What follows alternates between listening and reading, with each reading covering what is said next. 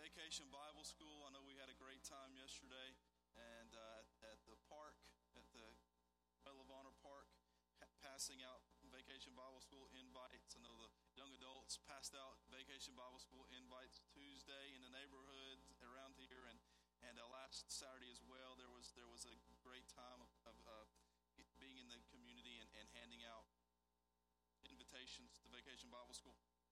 So, invite, and I believe it's going to be a great week this week, and so you're looking forward to VBS this week.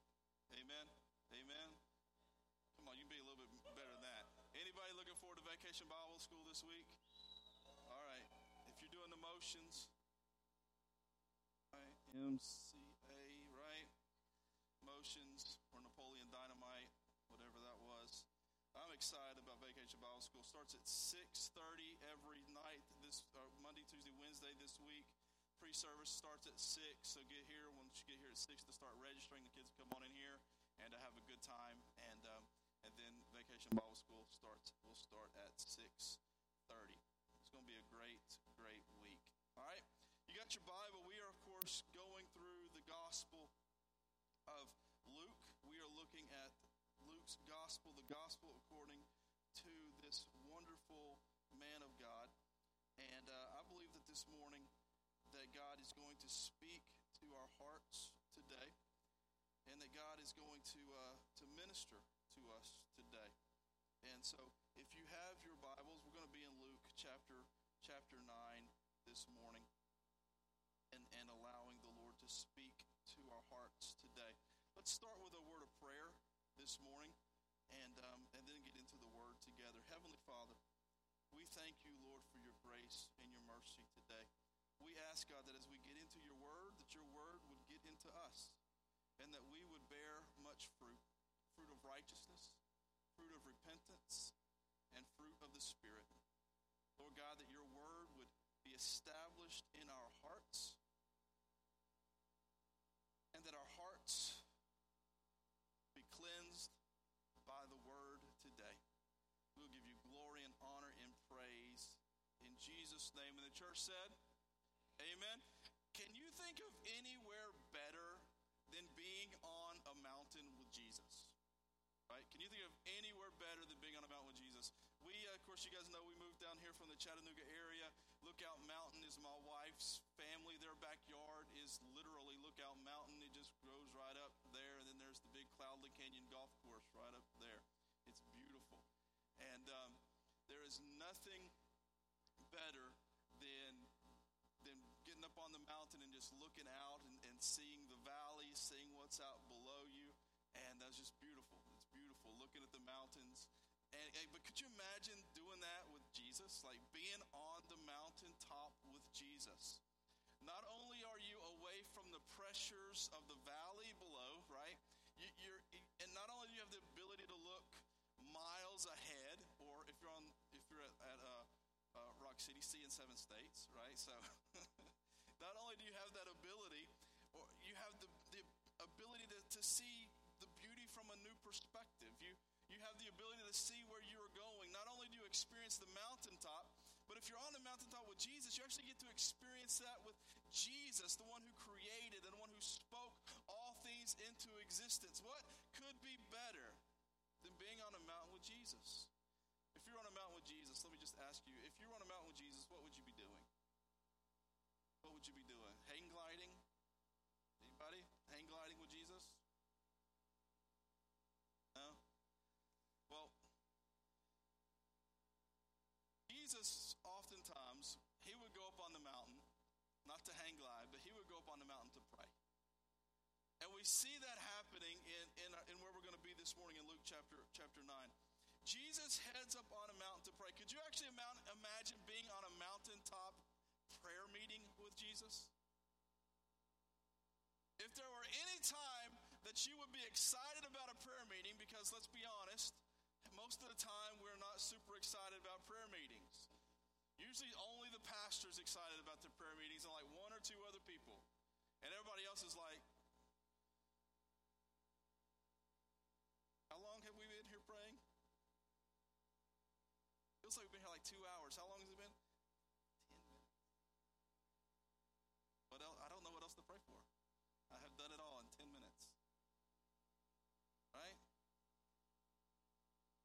there were ever a time you were going to be excited about a prayer meeting, you would think it would at least be the prayer meeting on the mountain with Jesus. Unless, of course, you were Peter, James, and John, then you're just going to fall asleep. I don't know why they fell asleep. Maybe it was the journey up the mountain wore them out. Maybe they stayed up as long as they could and they couldn't keep their eyes open any longer. Maybe it was late and they knew they had to get up the next morning. Whatever it was, Peter, James, and John fell asleep in what would be one of the most incredible prayer meetings ever. Luke chapter 9, you got your Bibles open there. Luke chapter 9, starting at verse 28, that's where we're going to pick up this morning.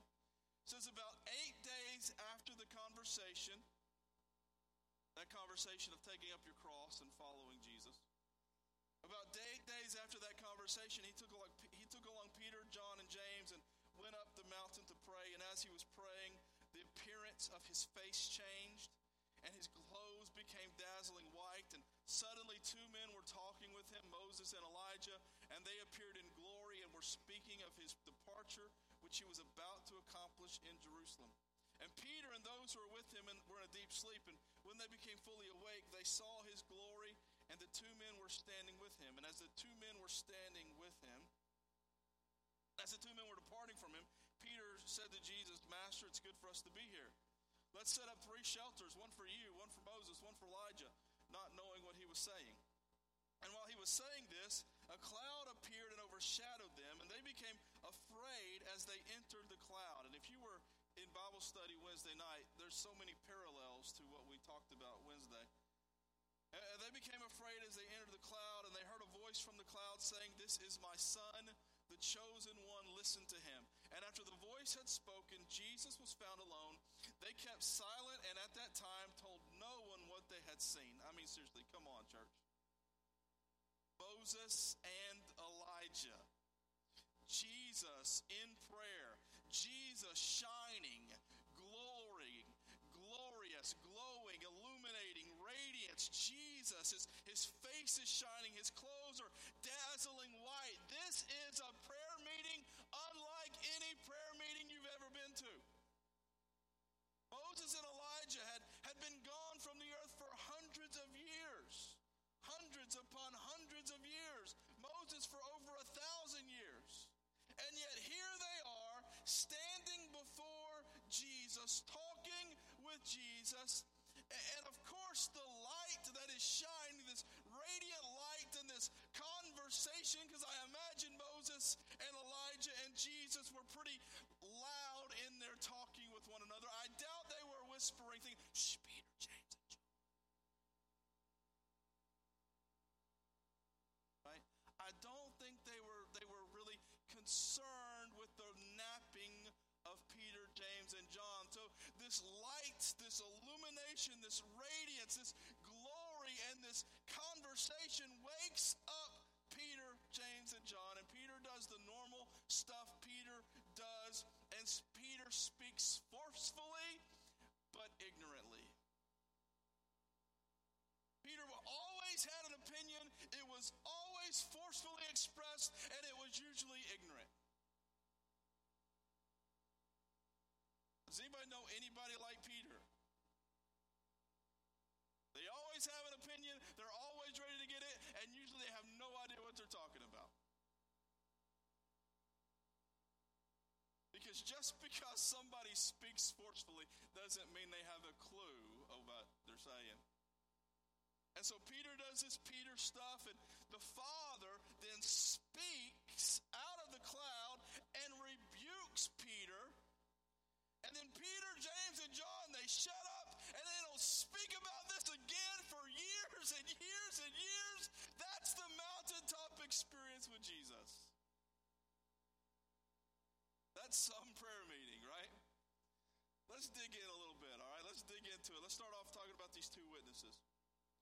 Luke chapter 9, verse 29, as he was praying, the appearance of his face changed. Reminds us of when Moses came down out of the mountain. His clothes became dazzling white. Suddenly 2 men were talking with him, Moses and Elijah. They appeared in glory and were speaking of his departure, which he was about to accomplish in Jerusalem. These 2 witnesses, Moses and Elijah. Moses had led his own departure out of the land of Egypt, out of the land of bondage. And he had led the Hebrews to the edge of the promised land, but he was not allowed to go into the promised land because of his own sin. God had used him mightily.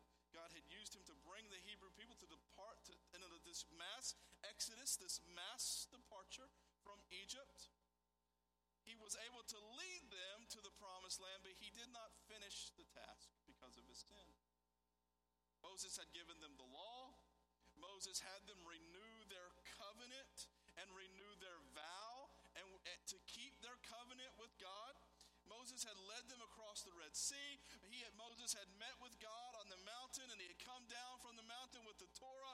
He radiated and had to actually cover his face so that the people would not be afraid when they saw him. He interceded for the people. This is Moses. He interceded for the people. He mediated between God and the people. He functioned in a priestly role in that moment. He led them through the wilderness for 40 years. He judged them. He ruled them. He led them. He was their deliverer under the hand of the Almighty deliverer. But Moses did not enter the promised land because of his sin, but God buried his body secretly. Michael the archangel and Satan actually had an argument over Moses' body, Scripture tells us. They fought over what would happen with Moses' body. Michael the archangel, Scripture tells us, won. And God took Moses' body secretly, buried it secretly. They didn't know where it was. Moses was cared for by God himself. Now this Moses, who was not allowed to enter in the promised land, but knew a lot about departure, was standing with Jesus on the mountaintop, talking about Jesus is soon to be. We talk about Elijah, this other witness here. Elijah was a prophet. He was a miracle worker, right? He was a righteous rebel against the idolatry and the immorality of his own Hebrew people, and against the immorality and the idolatry of the Philistine people. But he was even a mighty spiritual warrior against the Philistine people. He called fire down from heaven and consumed an altar, and the Philistines ran and their armies were defeated. He was a mighty man of God. He supernaturally defeated armies and had lightning come down and consume armies. Elijah raised the dead. Elijah preached the word of God. Elijah stood up against wicked rulers. He invested into other prophets, and he trained these other prophets how to hear the voice of God. Elisha was one of those who followed him and actually followed him all the way to the end of Elijah's journey and received Elijah's mantle to become the next generation of prophet. Elijah did not taste death, Scripture says, but God took him up to heaven in a flaming, glowing, radiant chariot. And now here Elijah stands on the mountain with Jesus. Elijah knew about departure. He had departed into the presence of his Almighty God in a way that none other had departed. He went up on the chariot of fire. Moses led a departure and then was brought before God. Elijah led a departure out of wickedness and a call back to holiness and departed unto God in a supernatural way. And here Moses and Elijah stand on the mountain of God with Jesus discussing his departure. Jesus is radiant with the glory of God. I wonder what they're talking about. When they're talking about this departure, Moses and Elijah understood the mission of Jesus. Moses, I think, could speak to Jesus about how he led a departure out of Egypt. And how Jesus would lead a departure of us out of bondage. Jesus would, in Ephesians chapter 4, verse 8, tell us that when he ascended on high, he took the captives captive. He gave gifts to people. He led a departure. Jesus would lead a people not to the edge of the promised land, but into the very promised land.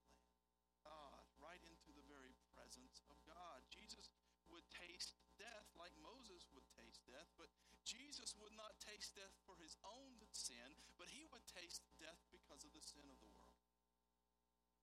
Jesus would be the bread in the wilderness. Jesus would be like the serpent lifted high in the wilderness that would bring healing to the nations. Jesus would make the bitter waters sweet. And if you're familiar with any of the story of Moses, you see these parallels. Jesus would be the fulfillment of the law, the perfect priest, the final mediator. Jesus would be the new covenant, the temple, the sacrifice. Jesus would be the good and better Moses and all that Moses had represented. When they talk about his departure, they're talking about how Jesus is the fulfillment of the Moses. Elijah, there too, discussing his departure.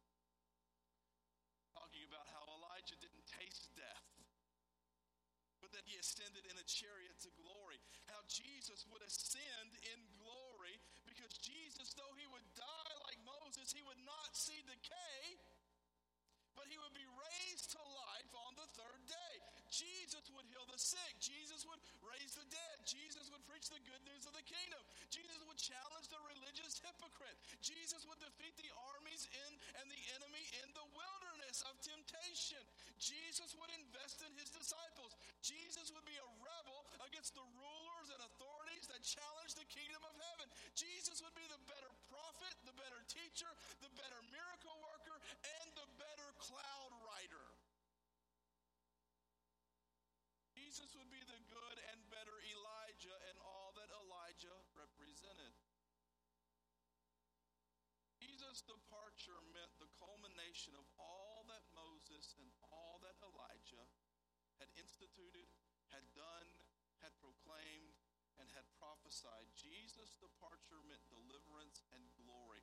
And so when they discussed the departure, I believe they were discussing his soon death and his resurrection. Like the Hebrew people, they didn't have the body of Moses to go to in a tomb to go to mourn. We don't have the body of Jesus in a tomb.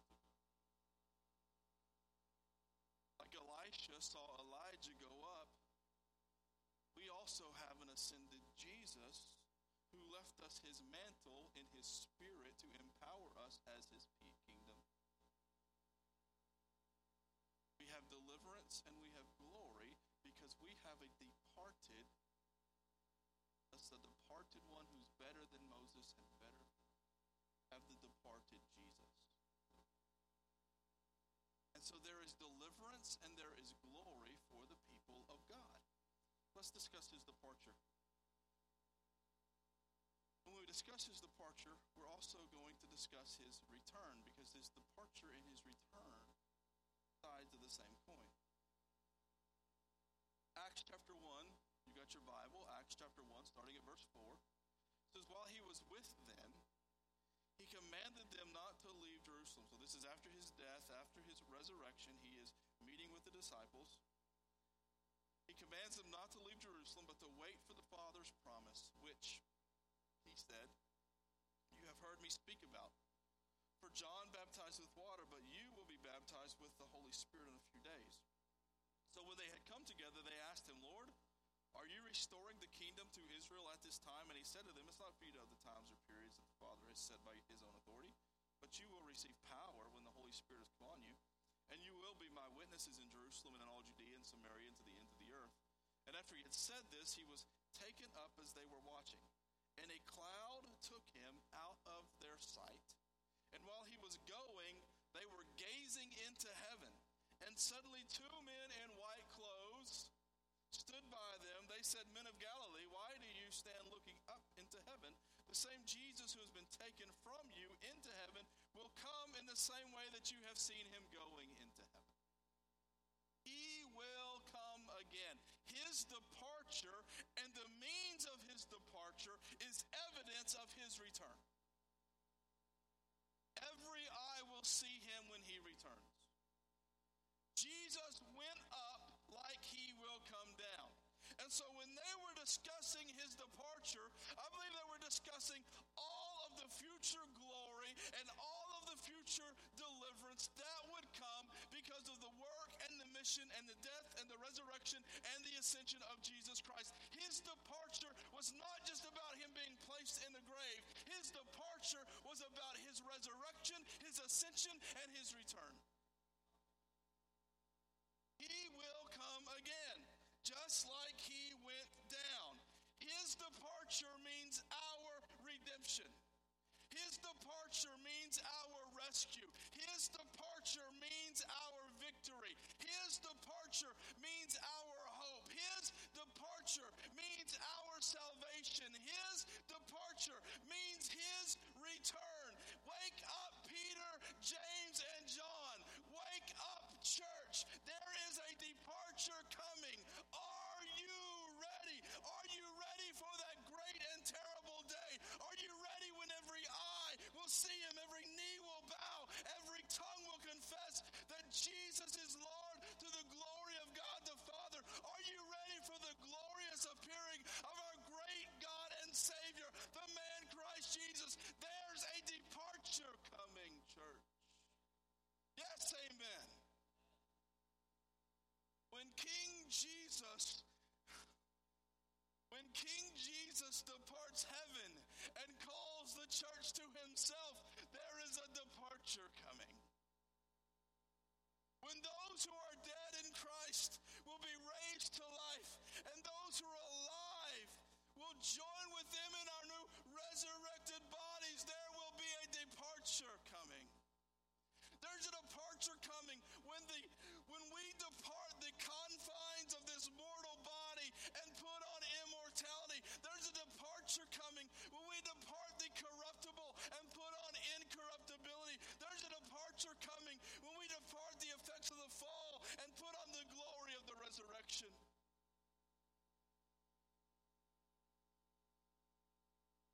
There's a departure coming when we depart the curse and put on the blessing. There's a departure coming when we depart the principalities and powers of this world system and we enter into the joys of the kingdom. There's a departure coming when we depart the exile of the wilderness and enter again into the good garden of God with trees of healing and a river of living water. There is a departure coming. Even so, Lord Jesus, come quickly. Amen, Pastor.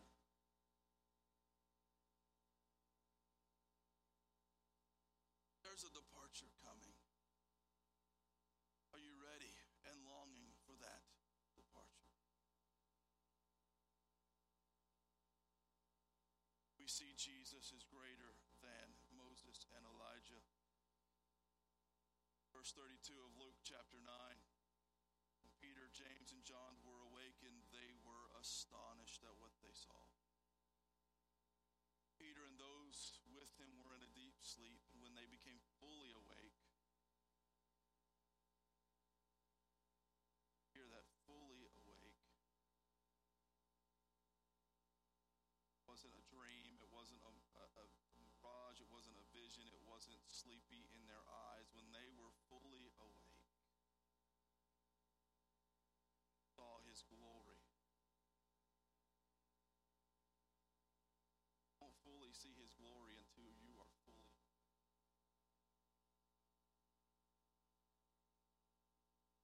Until you have awakened, O sleeper.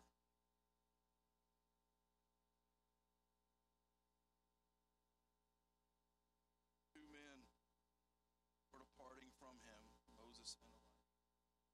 Peter said to Jesus, Master, it's good for us to be here. Let's set up 3 shelters, one for you, one for Moses, one for Elijah, not knowing what he was saying. He was fully awake. He had fully seen the glory of God, but he had no idea what he was talking about. I love these words inspired by Luke. Written by Luke, inspired by the Spirit. Not knowing what he was saying. Not knowing what he was saying. I love that that's inspired by the Spirit. We need more of that, right? We need more of the Spirit just to tell us he has no idea what he's talking about. There are so many people and so many pastors and so many prophets, so many leaders glorifying themselves, and they're not glorifying God. They don't know what they're talking about.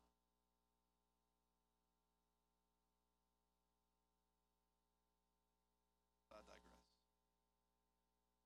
Peter said, let's build a tent. Put a shelter for you three. Law for Elijah, who is the prophets, for Jesus, Messiah. Remember, Peter had already, we saw it 2 weeks ago. Appreciate Joel ministering last week. Appreciate you guys allowing and encouraging us to travel to my grandfather's 90th birthday last week. We had a great time.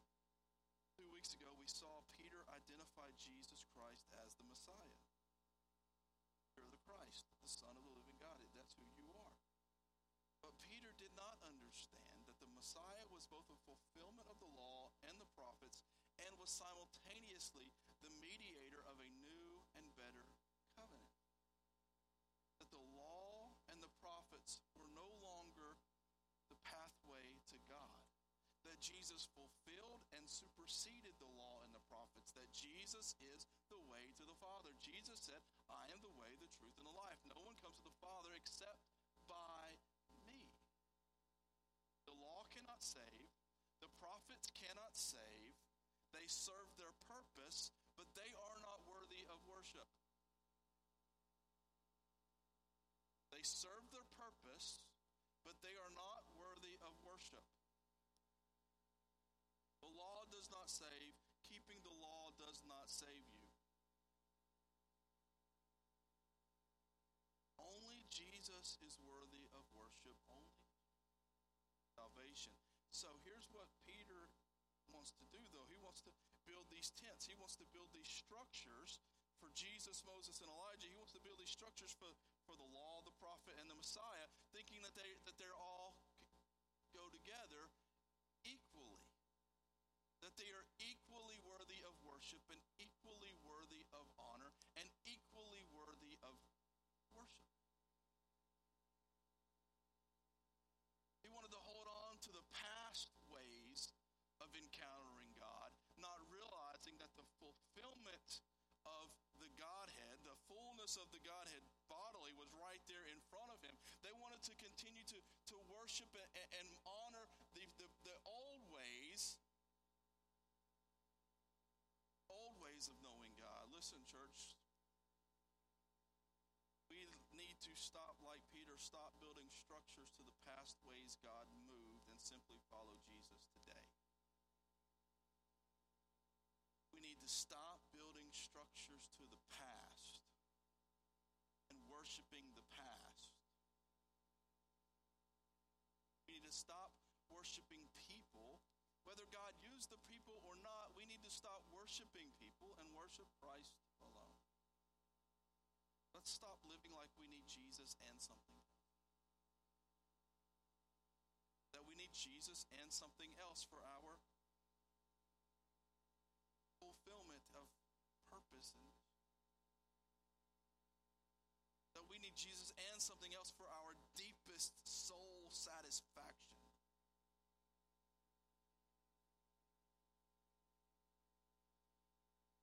Follow Jesus and worship Jesus because Jesus is greater than Elijah. And the Father wants us to make sure that we know who Jesus is. So the Father speaks in verse 34.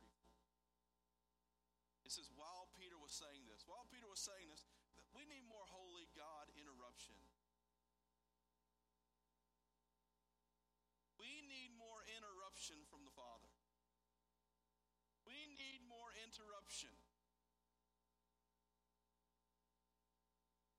When we're saying things that don't make any sense, or that we don't know what we're talking about, or that are about our own kingdoms and our own power and our own prestige and our own glory and our own platform, when we are building up idols to the past or to ourselves, we need Jesus. We need the Father just to come in and say, you don't know what you're talking talking about, listen, this is my son. Let's put our attention on him. Let's put our attention on Jesus. Let's focus on Jesus. Moses and Elijah, great folks. This is my son.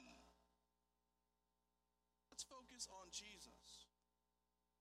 The voice came from the cloud.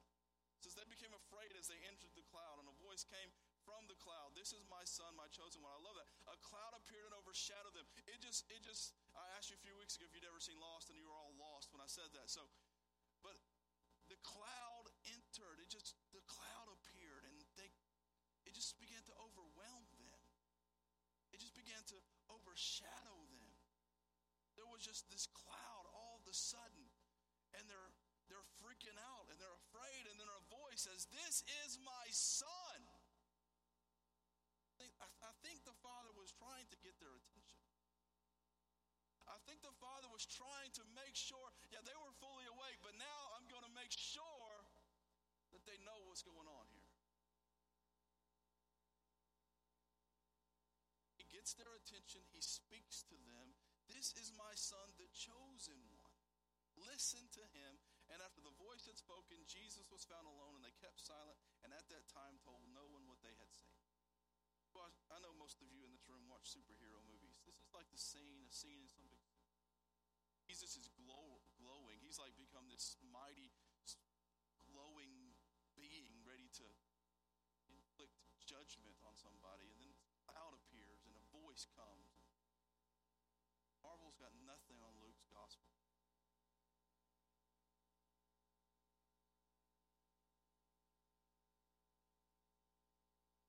Voice says, "This is my son, the chosen. Listen to him." Why? Because they were still trying to give. They were still saying, well, their voices are worth listening to. As if their voice was in their way,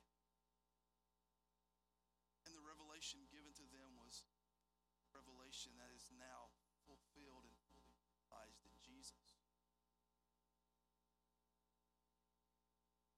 Testament writers tell us that the Old Testament was just types and shadows of what was to come. Moses and Elijah, types and shadows of what was to be fully understood and fully realized in Jesus. It points us in the direction. It gives us an understanding. It shows us where we should be looking for. But once we have found the one we are looking for, let's look at him.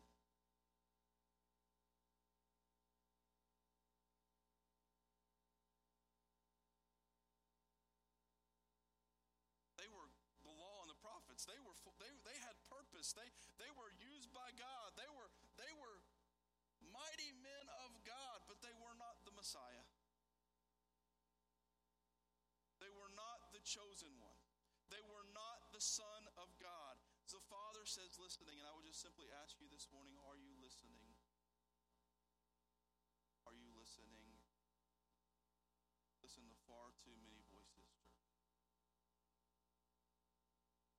Listen to the media. We listen to politicians and influencers and bands and artists and pop icons and the news, even preachers and prophets. We need to stop listening to voices and giving shelter to the folks who do not preach the gospel truth and kingdom living.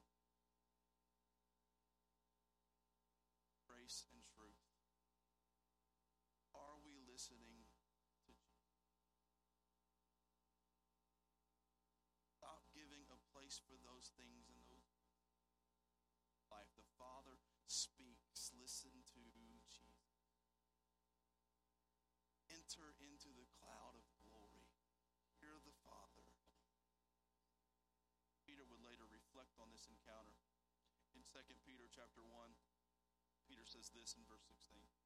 For we do not follow cleverly contrived myths when we made known to you the power and coming of our Lord Jesus Christ instead.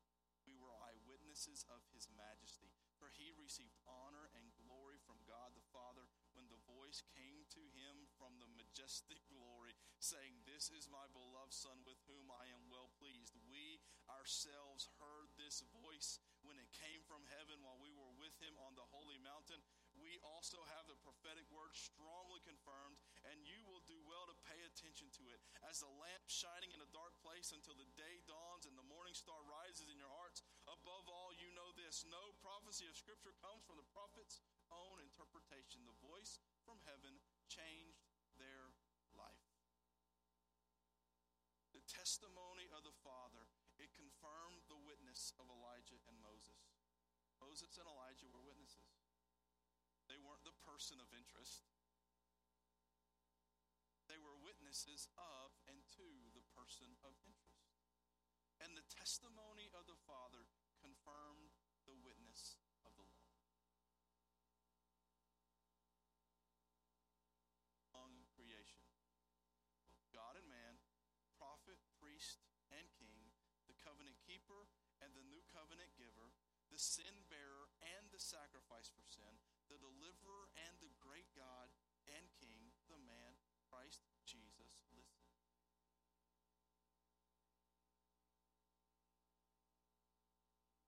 They discussed his departure. As his departure, our deliverance. Morning. Morning, you may not be ready for the departure that's going to take place. When every eye sees him, every knee bows, you may not be ready for that departure. Maybe you need to discuss with God your departure.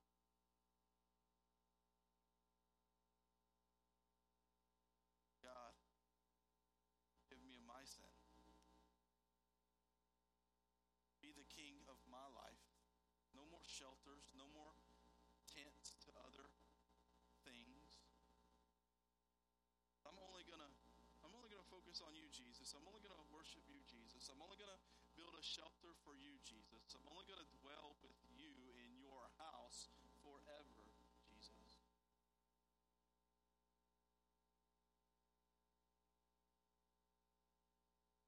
Morning, if you need that type of deliverance, that type of departure from the old self, from a new creation in Christ Jesus, today is that day. And pray. Heavenly Father, we thank you for your word this morning. We thank you that you are the better law and the better prophet.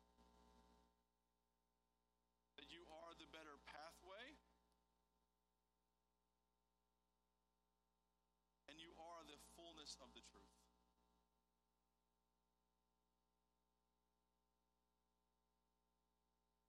You are the ultimate revelation of God to us. Let us worship you alone. Heads are bowed, eyes are closed this morning, and you would say, Pastor Brock, I haven't made plans for my departure. Because one day, each one of us will depart.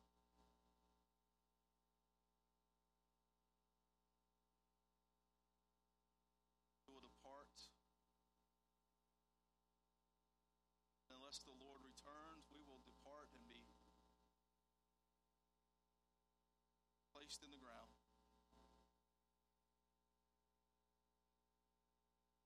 Are you ready for that departure, church?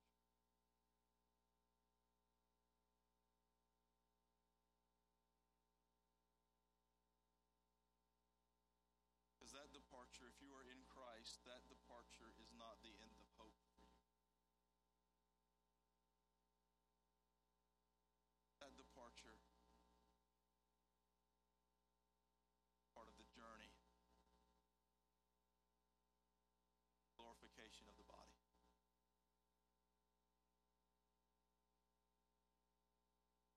Pastor Brock, I'm not ready for that departure. I'm not ready to make that type of a journey. My soul's not ready. None of us are ready mentally. None of us want to make that departure today. But are you ready spiritually for that departure? Soul ready.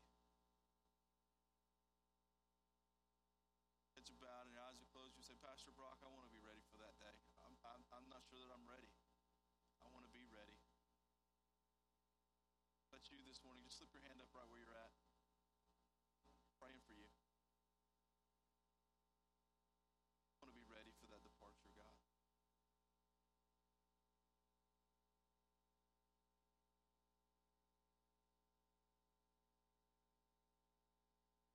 I want to take just another moment.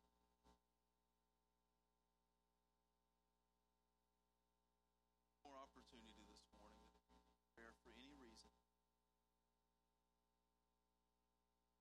you need to focus and see Jesus. Set your mind on Jesus again, fresh and anew. Our prayer this morning, for any reason, I invite you to come.